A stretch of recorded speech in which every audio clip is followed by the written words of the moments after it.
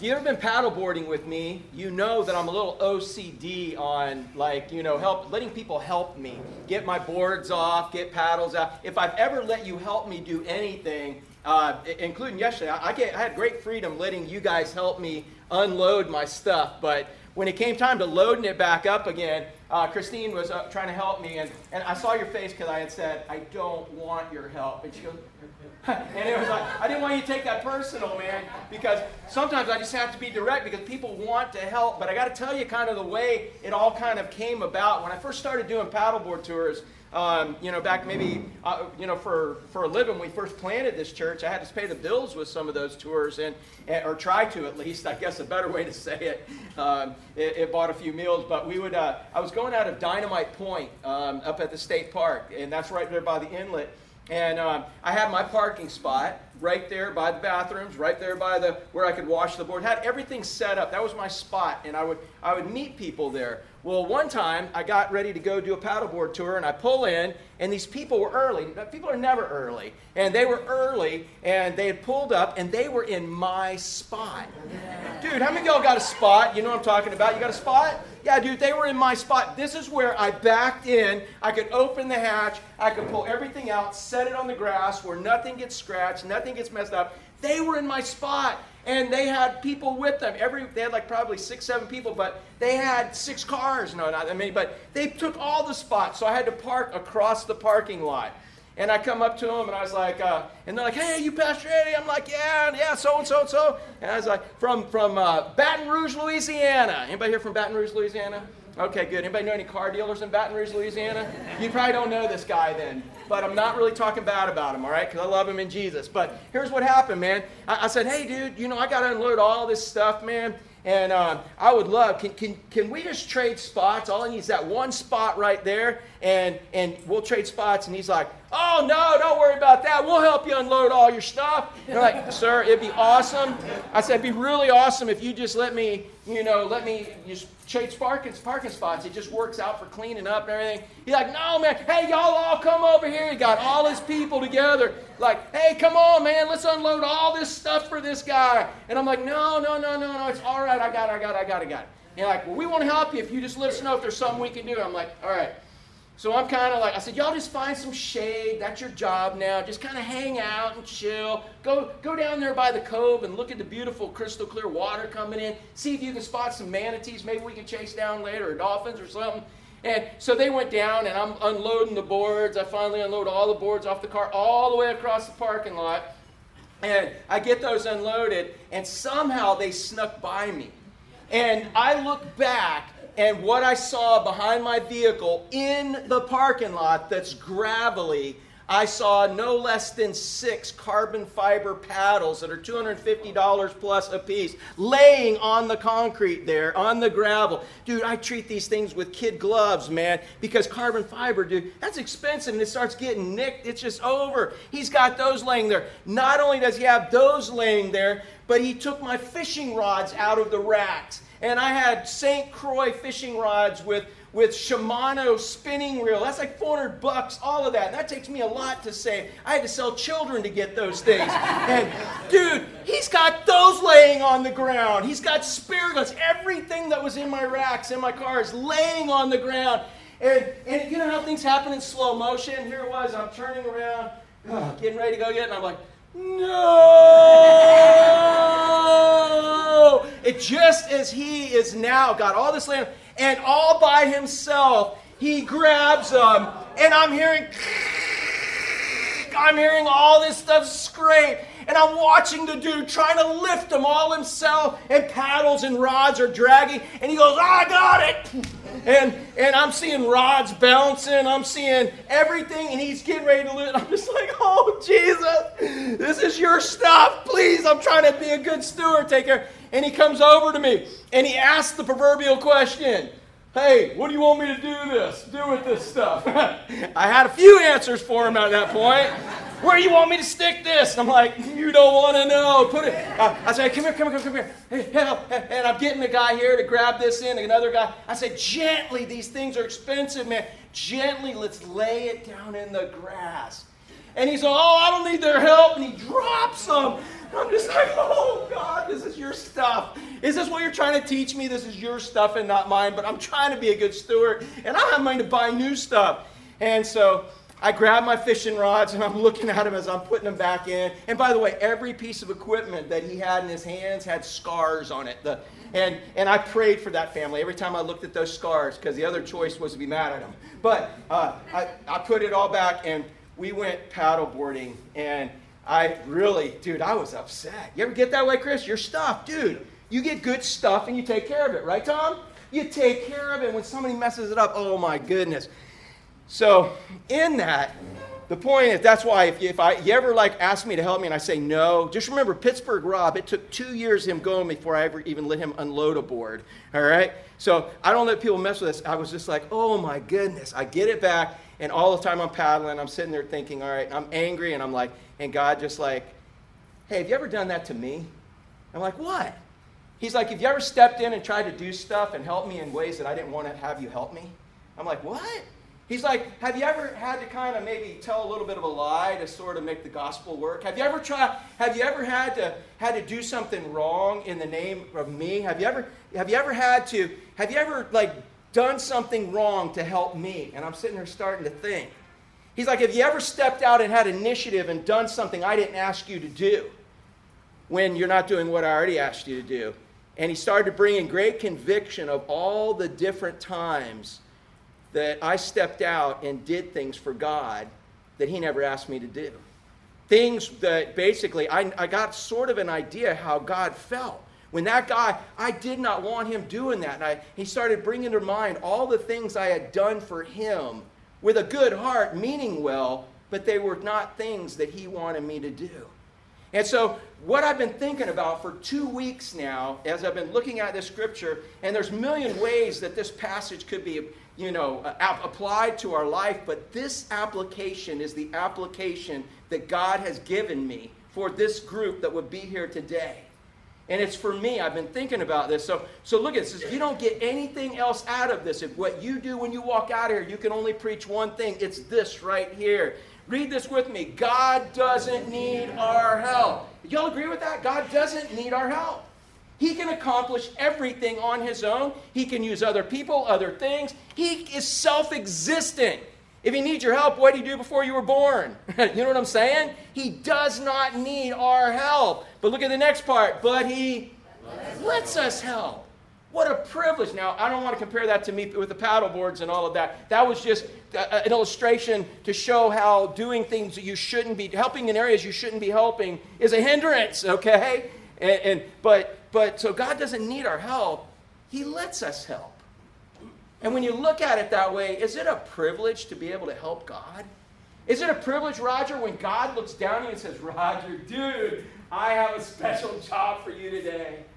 Absolutely. Absolutely. But this customer, you're going to sell him something, he's going to cuss you out, and he's going to all be your fault, and I'm going to make it the most miserable business transaction you have ever had, but you're going to have such an opportunity to squeeze him and show him the love of Jesus. Absolutely. Yeah, but how's that always work? I mean, no, absolutely. If we see it that way. You understand there's nothing that goes on in your life, there's nothing that comes in your life that's not custom designed by God to make you better, to make you like Christ, but it's God giving you the privilege of serving him. Whatever it is, that's why we harp so much on seeing life from God's perspective. But I want you to understand, God doesn't need our help. He lets us help. So if you're going to help, what's the last part? If you have to lie to help God, is that right? No, that's helping wrong. If you have to twist, if you have to manipulate to make things happen to help God, is that God? Are you helping him? No. If you ever have to do something wrong to help God, you're not helping God. You're not doing what you are. The proverbial dude, car salesman from Baton Rouge, Louisiana, carrying all my junk up there. You're that person where you're in the way. You're doing it wrong. To help God, we got to do it right. So one more time, I want you to, everybody say this again. God doesn't need our help. Jared, do you agree with that? He doesn't need your help? But he lets us help. And that's a privilege. So if you're going to, then help. Right. Yeah, don't help wrong. If you got to do something wrong, that's helping wrong, all right? And we're going to see this, or we're continuing in Hebrews, and we're going to look at one little verse today. But that one little verse is about a dude who doesn't have much written about him in the Old Testament, but what he does have written, we're pretty much going to cover this morning. Real quick, and I do see a clock back there, and I'm going to not let the Holy Spirit's going to guide me, but I will be mindful of that clock, all right? So that's just my times of rambling. So am I rambling right now? I better get going, right? All right, so look at this one verse we're going to look at in Hebrews chapter 11. These are the Hall of Fame of Faith, and this guy here, Isaac, he's in the Hall of Fame for a reason, and we're going to see that. But really his life, instead of a Hall of Fame, it's almost a Hall of Shame. Out of all the patriarchs, he's got the least written about him. And most of what he has written about him are mistakes that he made. Things he did, him and his wife did, where they thought they had to help God. And you're going to see it. And my hope is that anytime we try to help God, we're going to help him right and not help him wrong. These guys helped him wrong all the time. But in the end, he did what was right. He went out with a bang. So it says by faith, Isaac blessed Jacob and Esau, those are his two sons, concerning the things to come.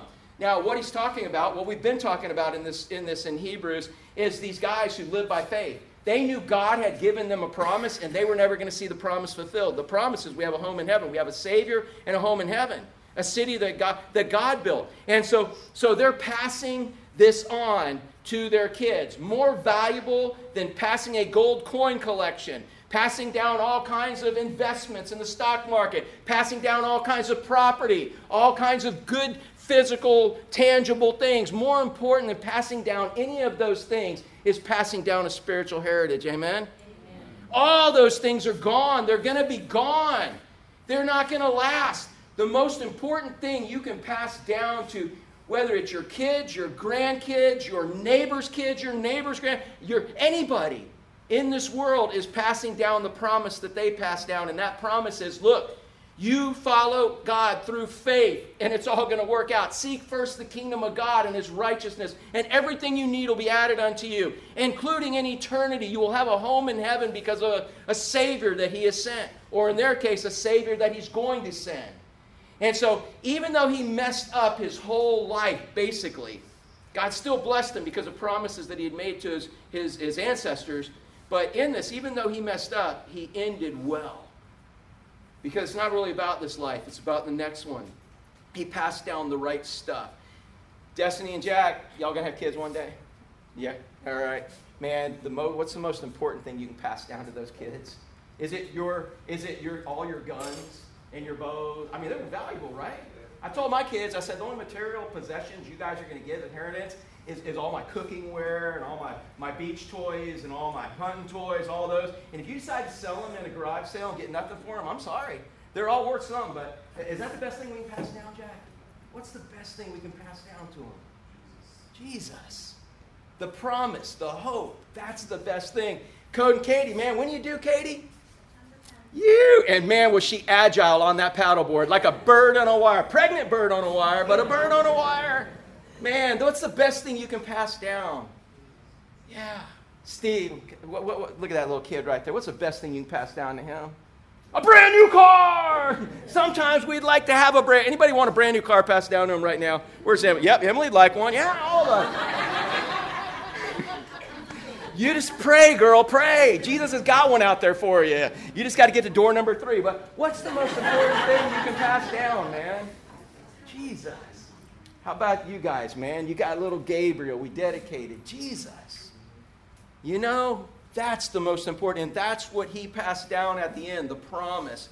But we're going to look at his lifestyle and see he messed up a lot. And again, the point that they needed to make is that God didn't need their help. Have you ever tried to help God by doing something wrong just to make it work out? Maybe right now you're saying, dude, not me. I've never done that. Watch this story and see if any of this kind of rings a bell in your life. Because it's been ringing bells in my life. And if you want to fire me as a pastor, then go ahead. But no, I'm just... All right, but look at this. He says, so by faith, Isaac blessed Jacob and Esau concerning things to come. So again, help me out. Read this for me. God, he, so. then help right. You guys got that down? How many of y'all have that memorized right now? You got it memorized? You got it memorized yet? Probably not. Go ahead, give it a shot, man. Give it a shot. Go ahead, read it, man. All right, good. You're going to have that by the end here, all right? So you guys over here, Brandon, you're next, bro, all right? All right, go ahead, man, right now. Just do it. All right, he didn't even have to look unless he's got awesome peripheral vision. All right, so God doesn't need our help. He lets us help, so if you're going to help right. All right, so we start off again in Genesis 25, starting in verse 20. And so prior to this, Zane preached on Genesis 22 when Abraham took Isaac, the promise of child, up to sacrifice him, and God said no, and Zane preached on all of that. The very next chapter, basically, Sarah, his mom dies. She dies, and so the next chapter after his mom dies is he needs a replacement, so he gets a wife. No, I'm just joking. You didn't laugh very hard, but how many of you wives inside are like, yeah, that's exactly right. I became his new mom. No, I'm just joking. But literally, that's what happened in his life. His mom died, and so he's like, 40 years old. He needs a wife. And his parents didn't have to sue him to kick him out of the house, but close. And so here he is. And so what a beautiful story in the Word of God, if you want to go back a few chapters prior and read about how Isaac found a wife. It's one of my favorite stories in the whole Bible. We're not preaching on that today. And then after that, so that's where we kind of hit right here. It says in verse 20 of chapter 25, it says, Isaac was 40 years old when he took Rebekah as his wife. All right? And so he's 40 years old at this point. She was the daughter of Bethuel, the Syrian of Padan Aram, the sister of Laban, the Syrian. And if you read about Jacob's life later, which we'll be preaching about, you'll know a lot about Laban. He was a shyster in all of this. So basically, he married Rebekah, and he was 40 years old when all that happened. It says, now Isaac pleaded with the Lord for his wife, because she was barren, and the Lord granted his plea, and Rebekah, his wife, conceived. Now, when you read that, when you're reading that, man, you're just sitting there thinking, Tom, you're thinking, he pleaded for his wife because she didn't have a kid, and all of a sudden she conceived. What kind of time frame are you looking at here? I mean, what do you think? A year, man, dude. Yeah, like that. That's how God works in our lives, isn't it? Just boom, boom, boom. No, we're talking 20 years. He was 60 years old when he got his kid, all right? So for 20 years, he's pleading. How many of y'all give up after 20 minutes? 20 hours? 20 days? 20 months? 20 years, dude. It says Isaac pleaded with the Lord. And what we're going to learn as you study Isaac's life, he probably wasn't pleading. He was whining, okay? What's the difference between prayer and whining? Have you ever whined to God? Anybody, have you ever whined to God? What's it like whine? What is whining to God? You tell me. Yeah, come on. What's it like? What is prayer? Praying without faith. Whining is praying without faith. Why me? Why has this got to happen to me? I got the worst life, God. Everybody else has kids. Everybody else has this. Have you ever whined? Anybody here ever whined? Would you be honest? That is not praying. But God wants you to do it because he can turn whining into winning, whining into praying. Eventually, it is. It's praying without faith. It's like, God, why? God, I hate this. God, you're the only one who will listen anymore. Nobody else will even answer the phone when I call because they know I'm going to complain. Right? That's whining. And that's probably what he was doing. Now, what's the difference? What is praying? What's praying then? Asking God with faith. Praying with faith. Yeah, seeing it from his perspective. Dude, God, I am so glad in year 15 you did not give me a kid yet. There's no way we could have handled a teenager this year. God, I am so glad that you didn't give us a kid yet. I am so glad, God, that your timing is perfect. I remember our second, Ashley. Man, we just thought, dude, yeah, we got this handled. We're educated young people, man. When we were young when we got married. And, 26, that was fairly young. But we had to get this going, man. And it's like we can have a kid anytime we want. And God showed us, no, you can't. There wasn't nothing wrong physically. It just didn't happen.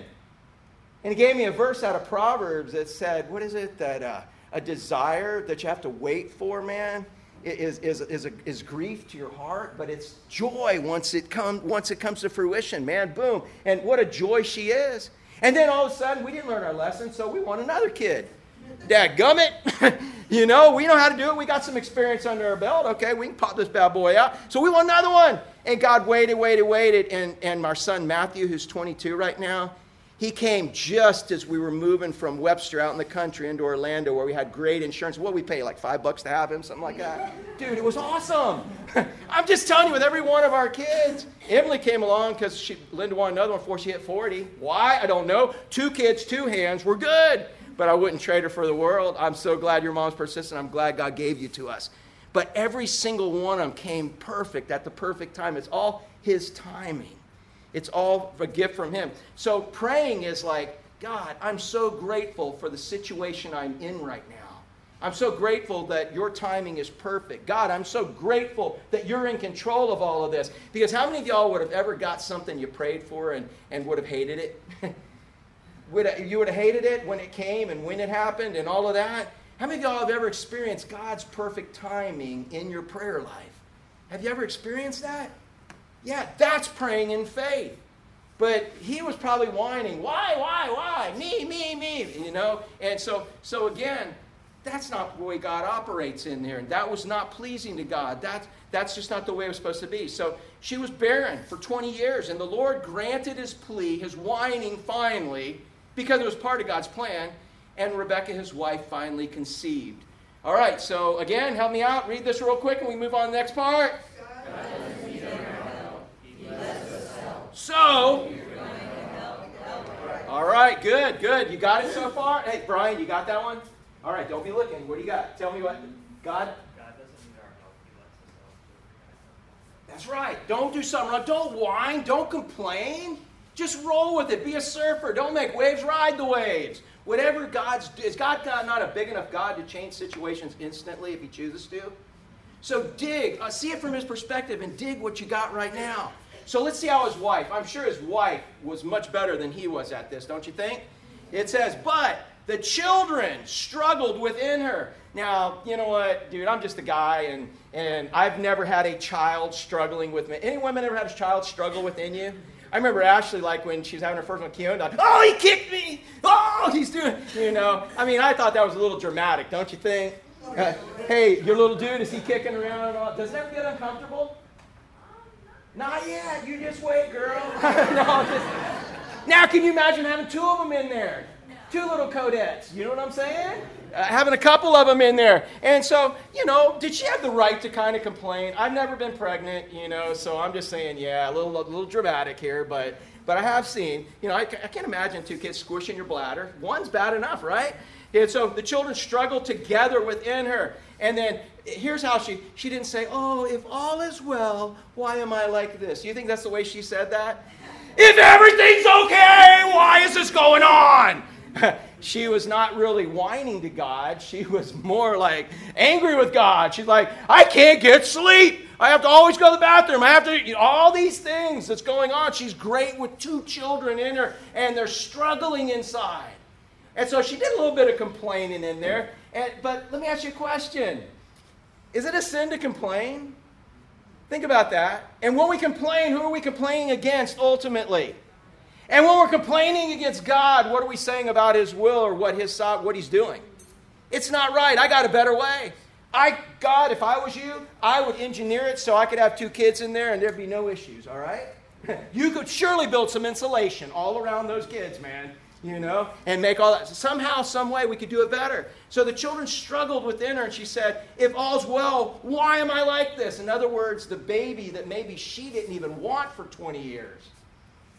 Maybe she did. Maybe it was just Isaac that wanted the baby. I don't know. Maybe she was so sick of being badgered by Isaac, and Isaac was always like, why can't you get pregnant? Why don't you have, man, do I have to do like my dad did and get a concubine and try to do it that way? I don't know. I wasn't there. I can't wait to get to heaven and watch God flicks to see what all happened in all of that. But in here, man, maybe she didn't even want this baby, and everything that happened was now just going to be miserable for her.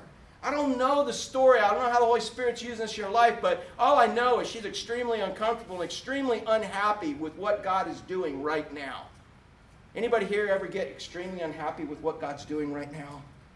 Yeah, we're all there. And again, I'm not just trying to pick on you and make you feel bad, but what I'm trying to say is, man, if we're going to help God, help him right. What a blessing. She was allowed to help God bring in the patriarchs, which were then going to become the Messiah. She's in the line of saving the world in all of this. So in this, what a privilege. And let me ask you a question. Does it ever hurt to serve God? Is it ever painful? Do you ever get some sleepless nights serving God? Does your body ever get tired serving God? Do you ever get tired serving God? Do you ever get let down serving God? Do you ever have people... Steve, is there ever a time where it just doesn't feel good to serve God? But you keep going knowing that there's a benefit in all of that. And so that was her calling in life, was to bring these babies into the world. And so, again, if you're not seeing life from God's perspective, and I am just as guilty all the time, if I'm not seeing life from God's perspective, I take what God has intended as a blessing, and it becomes a burden. But again, I got to remember, God doesn't need my help. He lets me help. He doesn't need my help. He lets me help. And so if I'm going to help, then I got to help right, not help wrong. And I know I've done some helping wrong. So she went to the Lord finally. I'm thinking that after this, she probably had gone to Isaac quite a few times, gone to all these other people. But it says, so she went to inquire of the Lord. Look what happened. The Lord said to her, 2 nations. She's like, yeah, I agree. I thought they were babies. These are nations in me. Does your little baby ever feel like a nation in you? Not yet. Almost. Right? 2 nations are in her womb. 2 people shall be separated from her body. 1 people shall be stronger than the other, and the older shall serve the younger. And that's not the way her traditional husband had it planned. That the little one was going to take over and be in charge of the younger one. Uh-oh. So all of a sudden, Rebecca hears this, and she's like, oh, my husband's not going to like this. Man, so God is telling me the little one is going to is going to be in charge of the big one. So as a woman, and you have your sons, what are you now going to try to do? What's the dedication of your life? What do you think? To make this happen, right?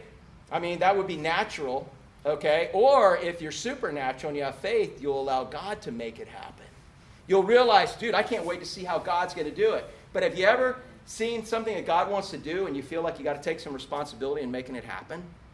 I got to make this happen. Somehow I got to make this happen. I know my husband's not going to go for this, but I'm going to make sure this goes through. And I think that was her mindset in all of this.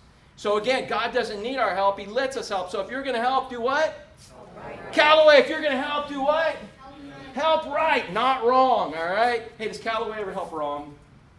Sometimes, all right. But now you can let them know, right? Help right. If you're going to help right, all right? And so here it is. Look at the next section. All right, so now the boys are grown. And this is Jacob and Esau. Jacob is the younger one. Esau is the older one. And it goes on and says, so when her days were fulfilled for her to give birth. All right, when is your day to get fulfilled to give birth? Yeah, okay, so that's just a fancy way of saying a due date right there. All right, so when their due date came, indeed there were twins in her womb. And this was for sonogram, dude. They saw it. There were twins in her womb, okay? And evidently they came out, okay? But look at this. All right, you think you had problems. All right, Katie, I want you to imagine this. You don't know what your baby looks like, right? So imagine, have you ever heard the saying that he's so ugly only a mom could love him? You know what I'm saying? You know what I'm saying? You ever seen people like, oh, dude, that person's like, dude, only a mom could love that one. And maybe they said that about you. They said it about me, okay? So anyways, but imagine here you are in the birthing room, got your feet up in the cup holders, man, and this pops out, right? All right? Check this out, man. Okay. And the first one came out, all right? I mean, I don't care who you are. You got 2 of them in you, and one comes out. You got to feel better, right? All right? But he was like a what? Like a hairy garment. I mean, remember when Ashley came out? I'd never seen a baby. Brian, you'll appreciate this, man. I'd never seen a baby be born. And I'm there, and I'm like in the room. I'm thinking, yeah, I'm going to be one of them cool dads. I'm going to be in there. And I remember when the doctor came in, she had a mask. She gets there like about from this far, and she puts the mask, and she's like a catcher ready to receive. And I'm thinking, how far is this baby going to squirt? You know? and maybe it wasn't that far, but I'm just like, no way. This was all like nothing that I even conceived when I saw all this happen. And then the baby comes out, and dude, they don't look like they do on TV, man. She looked like a little guava cream cheese pastry. That's what, I mean, dude, it was like Crisco, and I don't know, man. It was not, they cleaned you up, and I think you cleaned up well, Ashley.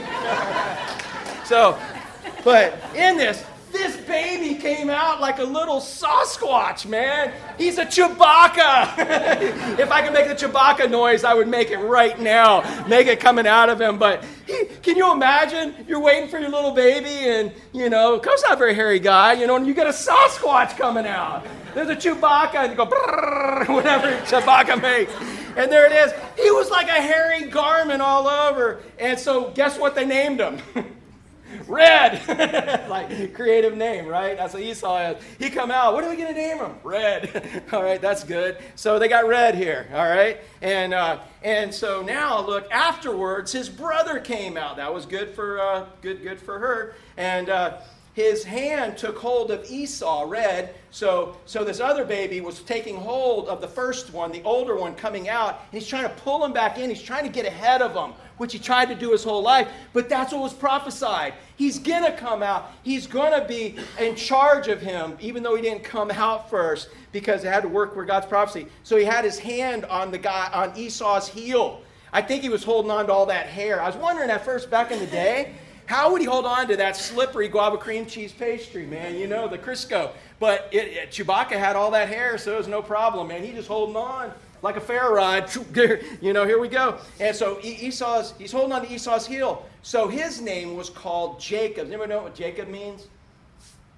Heel catcher. So we got Red and heel catcher.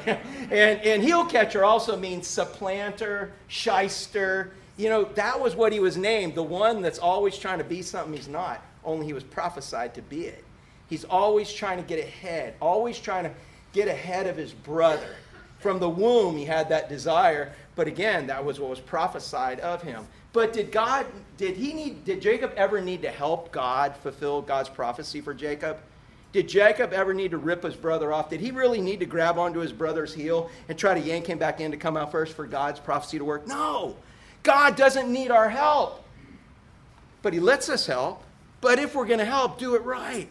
And this guy's holding on to Chewbacca, man, trying to get out. And that's his name. And look at what it says. Isaac was 60 years old when she bore him.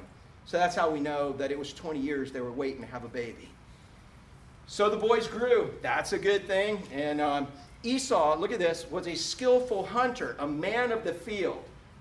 He's a man's man. He's out there. And look at this. But Jacob was a mild man, dwelling in tents. What's another name for that? Lazy. Lazy. Mama's boy, man. So one of them's on the couch eating bonbons, and the other one's out there, getting dirty, playing around. And so Esau, I guess if you're a mom, would be like, get off the couch, you're getting red hair all over it. So he was always sitting outside because he was getting hair. He was shedding all over the house, all right? Probably. This other guy was mild-mannered, dwelling in tents. He hung out. And plus Esau, he had natural sunscreen, dude. He had a fur coat on. So he was good. So they took their roles. There they were. And Isaac loved Esau because he ate of his game. So why did Isaac love Esau? Hey, dude, why did Isaac love Esau? Dude, he fed him. Yeah, man. You're cooking little brownies over there. Dude, he's bringing me deer meat. He's bringing me some ribs, man. Meat and potatoes. And Isaac loved, but why else do you think Isaac loved Esau? Look at this next part. It says, but Rebekah loved Jacob. Man, if Rebekah loved Jacob, here you are, you're a dad, and you see the mom having favoritism towards one, what might that cause you to do? Really pour into the other one? Is that the way we're supposed to raise our families? What should have been happening? Hey, Christine, now that you guys have raised two big old kids, ball players and all that, what are you supposed to do as parents? Love them both. And even though they're different, you love the way God made them, and you help them succeed at what they're good at. Maybe help them improve the other things, but help them succeed at what they're good at. You love them both. But what happens in a family when there's a favorite? Emily, what happens when there's a favorite? No, I'm just joking with them. They're always like, Ashley's your favorite. It's like, because she talks to us. No, she hangs out, but listen, I know I'm getting you mad now. You ain't got to be a brain surgeon to see that mad face, right? But listen, man. You have. Since you come from college, it's been awesome. You come sit out with us and try to converse. I know we're boring now because we're old, but you're at least trying, man, and that's awesome. I appreciate it. But no, we don't have any favorites. I love each one of my kids differently, in different ways. But man, how many of you would say that in your family there were favorites? Come on, man. Anybody in your family? How did that make you feel? If you're the favorite, awesome, right? But if you're not the favorite, man, it's like, you see the rival, you see the problems in this household, man. It's messed up. And so why do you think Rebekah really latched on to Jacob and made him her favorite? Why do you think she did that? Anybody? He hung out with her. Oh, he hung out with her. Okay, yeah, okay. So it's Ashley deal, right? Now, but she's needy. That's what it is, Emily, right? And it was like, she's just needy. No. But no, seriously, go back to the prophecy. What did God say? The younger was now going to rule over the older. And Rebekah is a manipulator. So what do you think she's doing? She is going to help God and make sure that the younger is going to be over top of the older. She is going to do everything in her power to help God, even if it's wrong. Is that justified? Anybody ever here have the ends justify the means? Well, I had to do this, otherwise this would happen. Well, yeah, in your limited, finite mind, that's how it works, but God is infinite. If Rebekah didn't help Jacob be number one, would Jacob still have been number one? Yeah, it would have still happened. Emily, are you mad at me the whole service now? You have a mad face on right now. Go on, give me a hug. You know I love you. I'm just picking on. And she's so easy to pick on, too, so I'm just joking. All right. I'll leave her alone now, shouldn't I? Ashley's like, leave her alone, Dad. Shut up. All right. Isaac loved Esau and because he ate of his game. Remember that, though. Remember that, okay, in the end of the story, that he loved Esau. Why? Because he fed him. So what kind of guy was Isaac? What was he most interested in? Yeah, dude, his own pleasure, his own satisfaction in eating. In other words, eating good food was more important than doing God's will. And you might even see that later in his story. And Rebekah, making sure that God's plan comes to fruition. No matter what I have to do, that's what I'm going to do. But I'm going to tell you, God doesn't need your help. God doesn't need our help. He lets us help. So if you're going to help what? Right. Help what, cowboy? That's right, because you're going to have to tell your sister that later today. All right? So look at this next story in here. Here they are. Remember, there are two roles in all of this. Now, Jacob cooked a stew. And we know it was a red bean soup. All right? And Jacob was just in there cooking. He might have had a purpose, might have been trying to lure his brother, might have been having an ulterior motive, but we just know he was cooking a stew right now. Esau came in from the field and he was weary. He came in from hunting, man, covered with sweat and all that hair and he's in there and he's like, oh my goodness. Have you ever had your kid Camden ever open the fridge? You're like, if I don't get something to eat, I'm going to die. You ever been that way? If I don't get something to eat, I'm going to die. Roger, is that you, man? You're like, yeah, if you don't get done on time, we're going to eat lunch together, so you can't go till I go, right? That's right. All right, so anyways, yeah, that's where he was. If I don't get something to eat, I'm going to die. Was he really going to die? Hey, was he really going to die? No, he wasn't really going to die. All right, but he thought he was. Have you ever made a decision based on emotions rather than reason? How'd that work out for you? Yeah. Yeah, it didn't, man. And that's one of the great lessons on this. God doesn't need you to do that. But Jacob, man, well, look what he was trying to do. Jacob cooked a stew. Esau came in from the field. He was weary. Said, man, I'm going to die. And so Esau said to Jacob, please feed me with some of that, what kind of stew? Esau stew, red stew. For I am weary, I'm going to die. I think the King James even does say. Therefore, his name was called Edom. And that just basically because it's red stew. He sold his birthright. He sold his life away. This hairy red Chewbacca sold his life away for red stew. And so it was just his whole, and so his family later were called Edomites, actually. You'll see them further on in the Bible. But so from that time on, his name was called Edom. Hey, red. That's what they're calling him. So Jacob, what could Jacob have done? What would have been, hey, your brother comes in and says, dude, I'm going to die. You're making red soup. What would you do? If you're really working for God, if you're serving Him, you just give Him a bowl of soup. He's like, what can I do for you? Dude, just eat it, enjoy it, and tell me thank you. Oh, don't you have to do anything, just eat it. But Jacob, what's his name? Heel catcher, supplanter, shyster. So what do you think he's going to do? He's like, let's go again. This wasn't his first rodeo.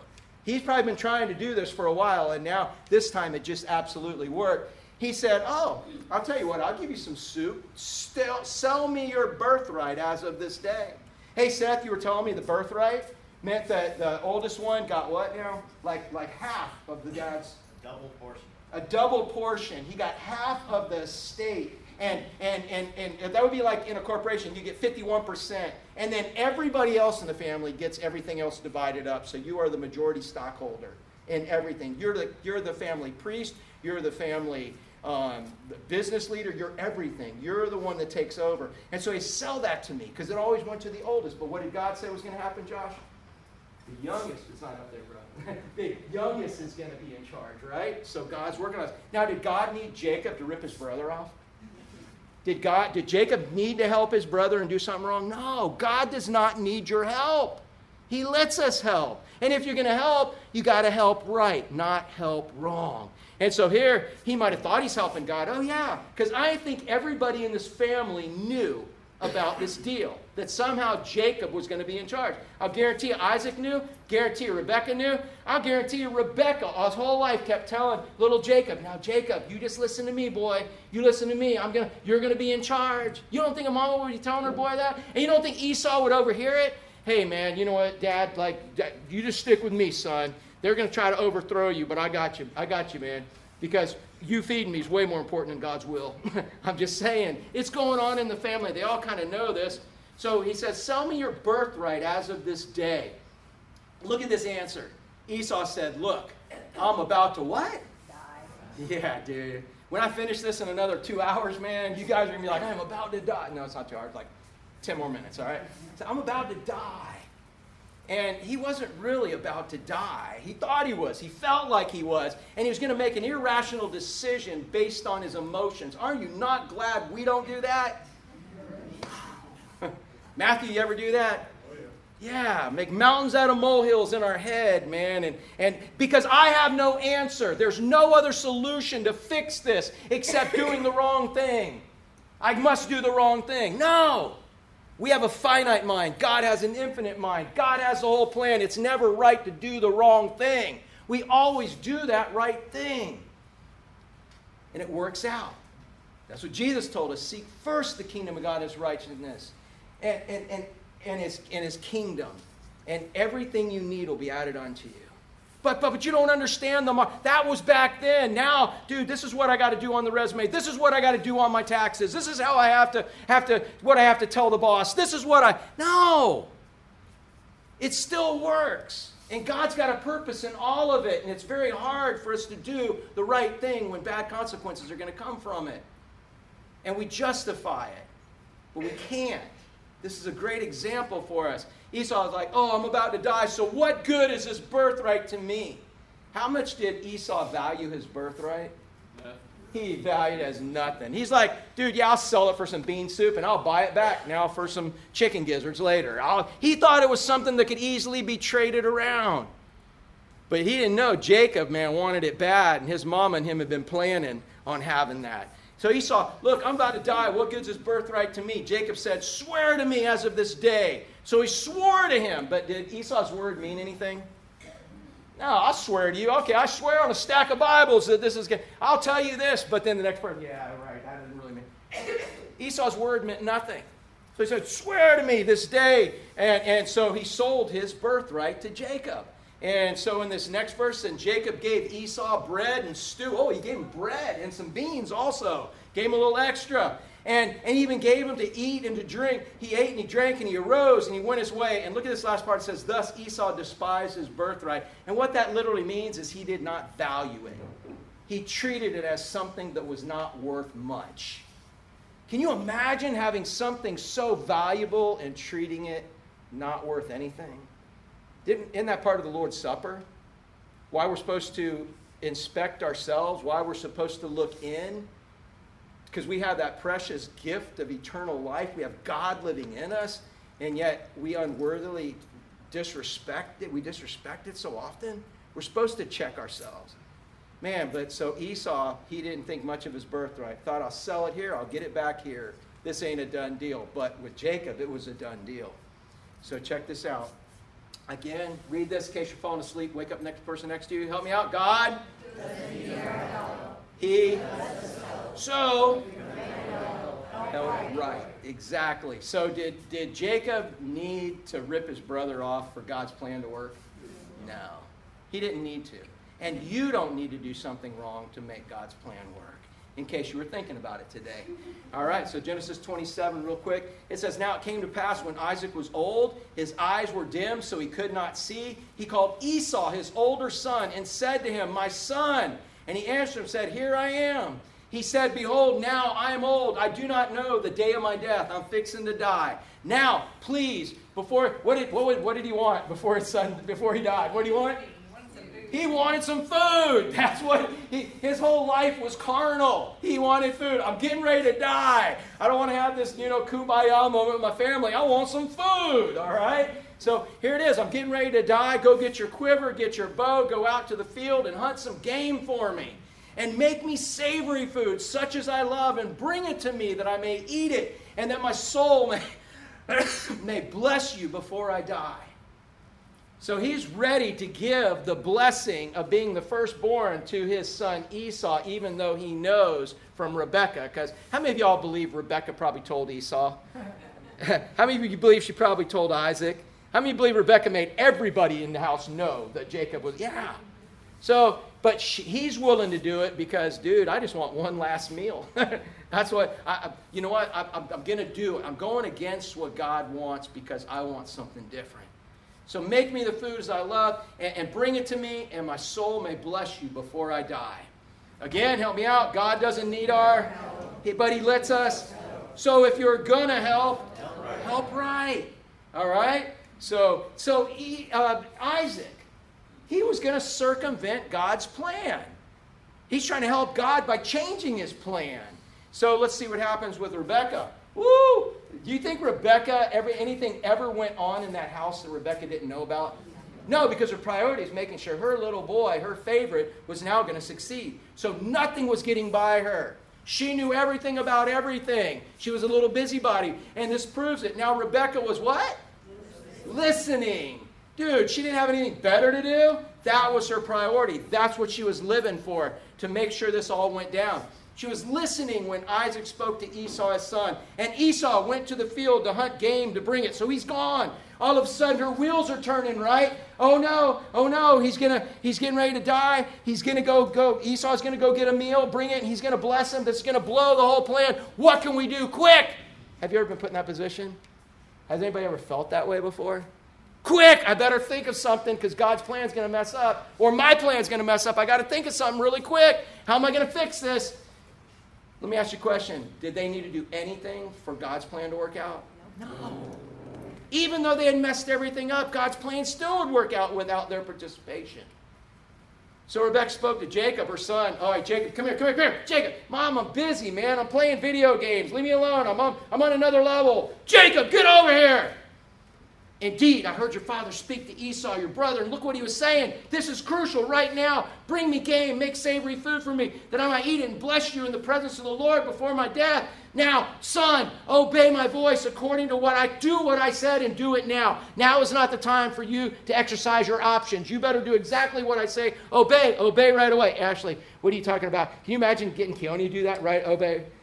What's your favorite thing now? Hey, Keone, what are these? What do you say? They're my ears. What do we do with them? Listen and obey. That's what Keone's learning. Rebecca's like, dude, listen now. Then we're not playing games. No mercy. This is important. This is crucial. This is your moment, son. This is what you were born for. We have to manipulate the situation or God's plan is going to get messed up. Is that right, Linda? Seriously, has anybody been in that position? I got to manipulate this situation. I got to make this happen or God's plan is going to get messed up. I know maybe right now you're saying, dude, I would never do that. Well, I'm just going to be honest with you. I have. And I'm asking the Holy Spirit to reveal to you if you have. But it's never right to do the wrong thing. You've got to do the right thing. Even if it looks like it's going to mess up, you let God work his business. Our job is to simply follow. So here was her great grandiose plan. She said, go to the flock and bring me from there 2 choice kids of goats. Wait, goat?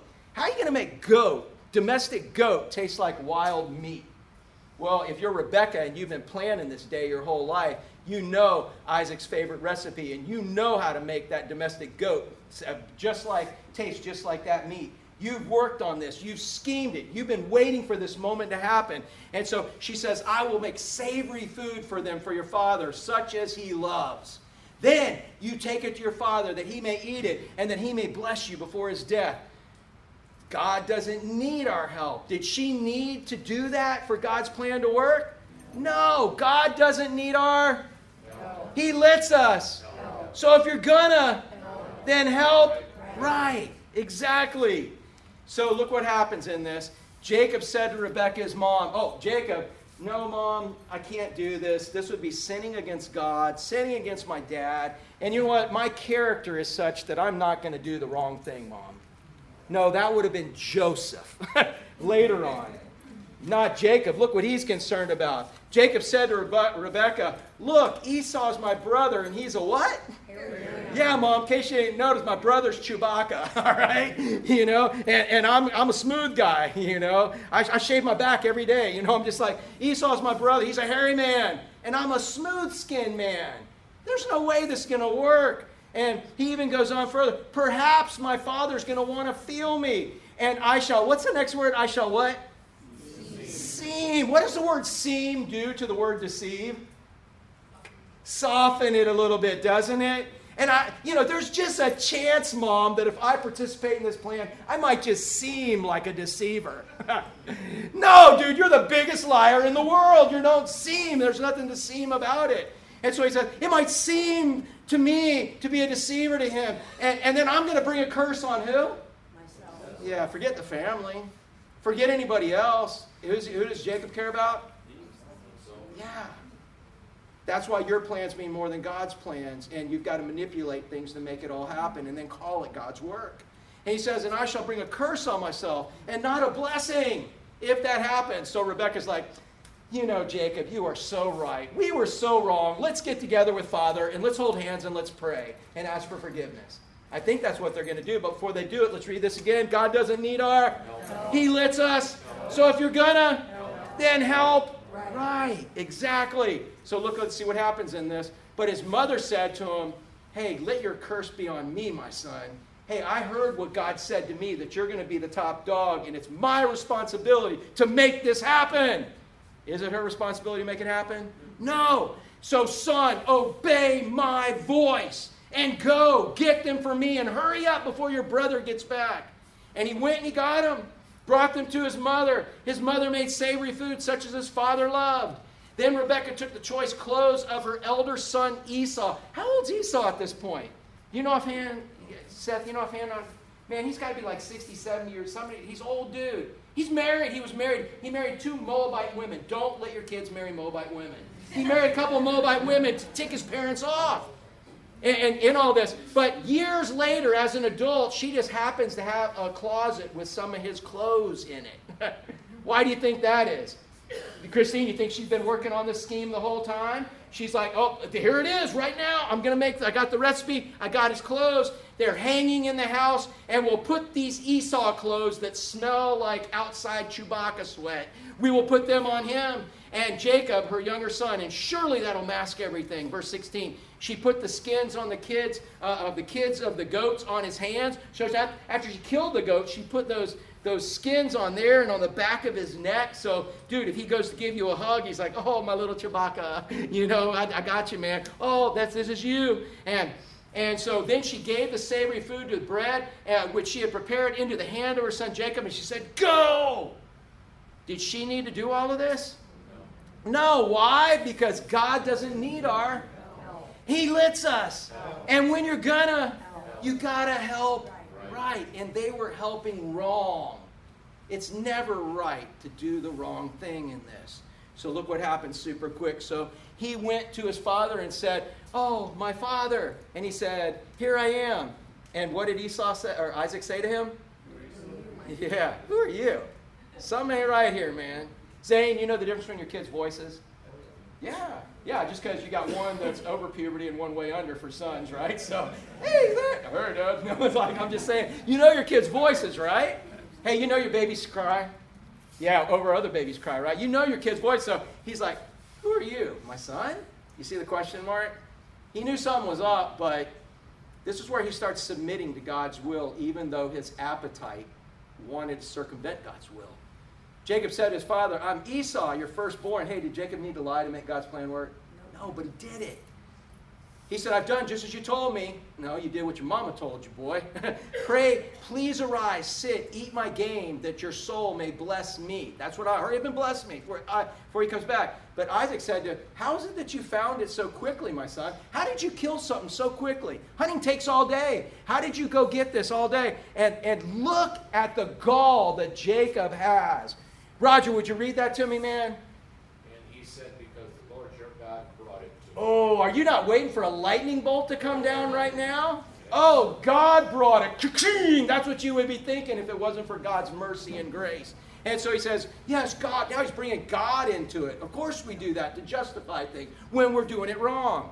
Isaac said to Jacob, please come near that I may feel you. Why do you think he wanted to feel him? Something ain't right, man. Your two daughters, you know your two daughters, right? If you were blindfolded, would you be able to tell the difference between the two? Even if he put goat skin, no, I'm just sorry. I'm just like, even if he switch clothes and all of that, yeah, you would still know. Something's not right. Come near me. Let me feel you, son, whether you're really my son or not. And by the way, what does this indicate that has been going on in this family since day one? Deception. What a horrible way to live. You don't have to twist Scripture to make God's will work. You don't have to do wrong things to make it all come out right. Do the right thing and it comes out right. So look what happened. So Jacob went near to Isaac, his father. He felt him and said, the voice is Jacob's voice. But these hands, they feel like Chewbacca goat meat. You know, these are Esau's hands. And he did not recognize him. But I think inside he probably was starting to recognize what was going on. And I think the Holy Spirit, I think God was starting to remind him that, look, you know what you're doing is wrong, trying to give this blessing to Esau. You know your son Jacob's supposed to have it. So I think at some point he starts playing along with the game. And I think he starts submitting because that's what we see in Hebrews. It says by faith he blessed them the right way accordingly. I don't know if it's here yet, but he said he did not recognize him because his hands were hairy like his brother Esau's hands. So look what it says. So he what? He blessed him. He gave him the blessing. And I don't know that he was convinced that he was actually giving Jacob or giving Esau the blessing at this point because of what we read in Hebrews. It says that by faith, he gave Jacob the blessing he was supposed to give and gave Esau the one he's supposed to give. Then he said, are you really my son Esau? And wouldn't this have been a great time for Jacob to say, no, Dad, you know what, man, Mom made me do this. You could have blamed it on Mom, and that's what Adam and Eve did, right? You know, he could have said, man, Mom made me do it. Or, you know, Dad, we remember the prophecy, and somehow we had to make this because you like food so much you were going to bless this one over me. He could have come clean. I think he had opportunities to come clean. He never did.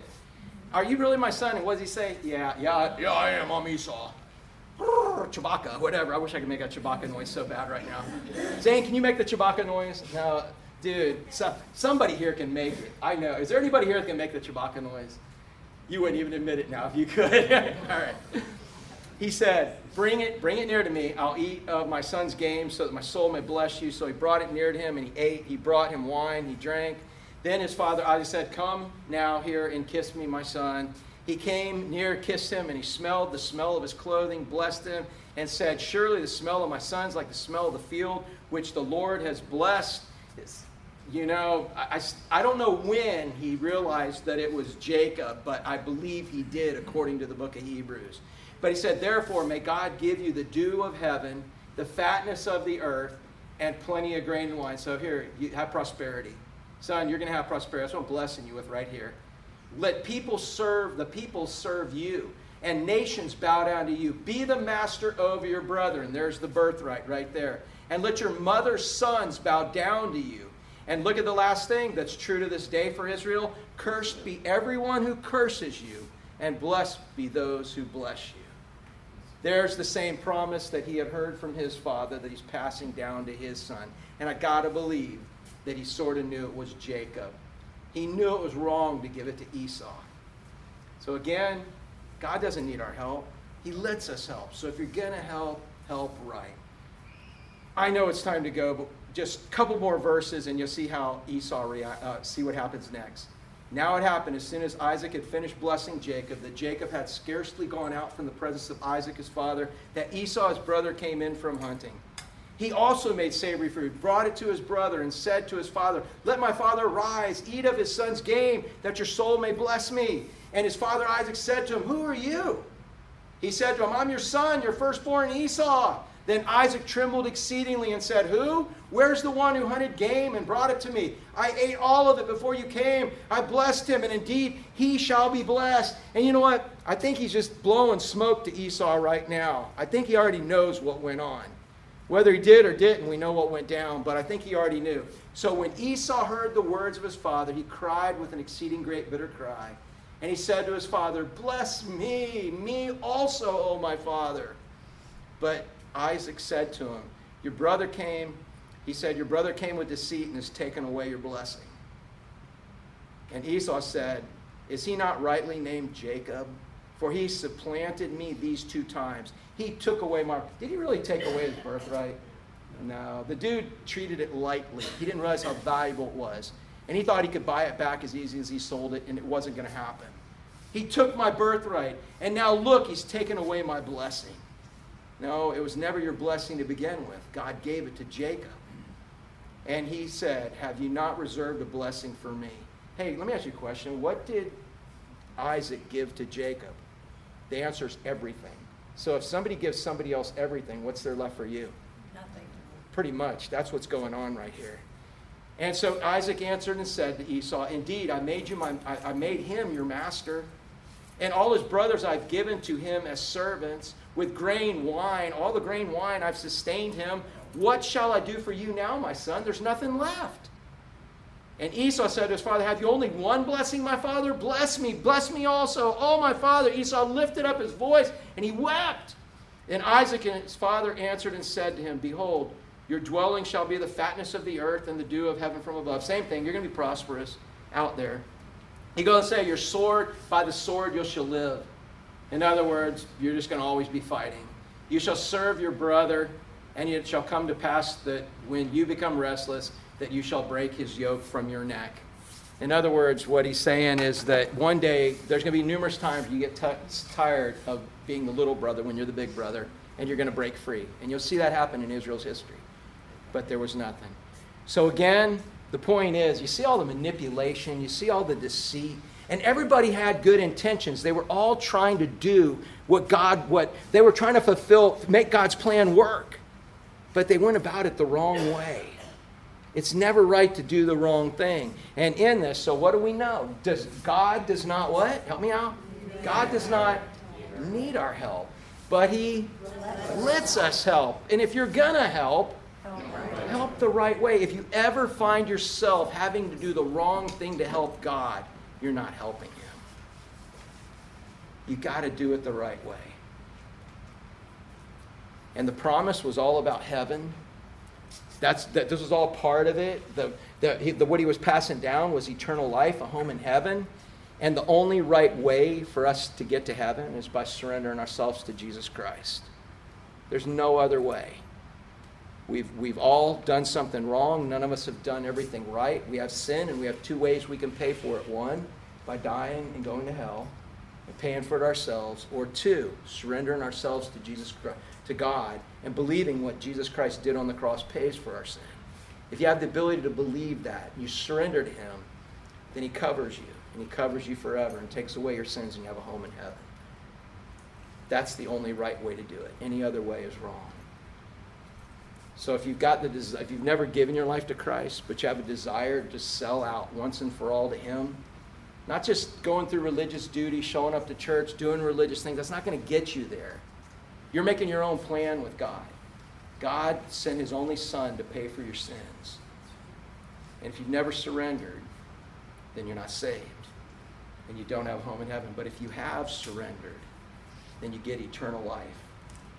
And you have a home in heaven. This is what God wanted me to preach this morning. And I know the Holy Spirit wants to make it make sense to each of our hearts in a different way. So I've done what I'm supposed to do. Now I'm calling on you to ask God what he wants you to do with it. So let's bow for prayer. God doesn't need our help, but he lets us help. So maybe today you're here and God's been calling on you to help him. Not a church, not a ministry. Maybe it is something like that. But maybe God's given you something to do with your life, to sell it out to him. Just totally sell it out to him. And you're holding back. Maybe instead you're selling out to a bowl of bean soup. And you're not totally selling it out to him. If the Holy Spirit's showing you that, man, just sell it out to him.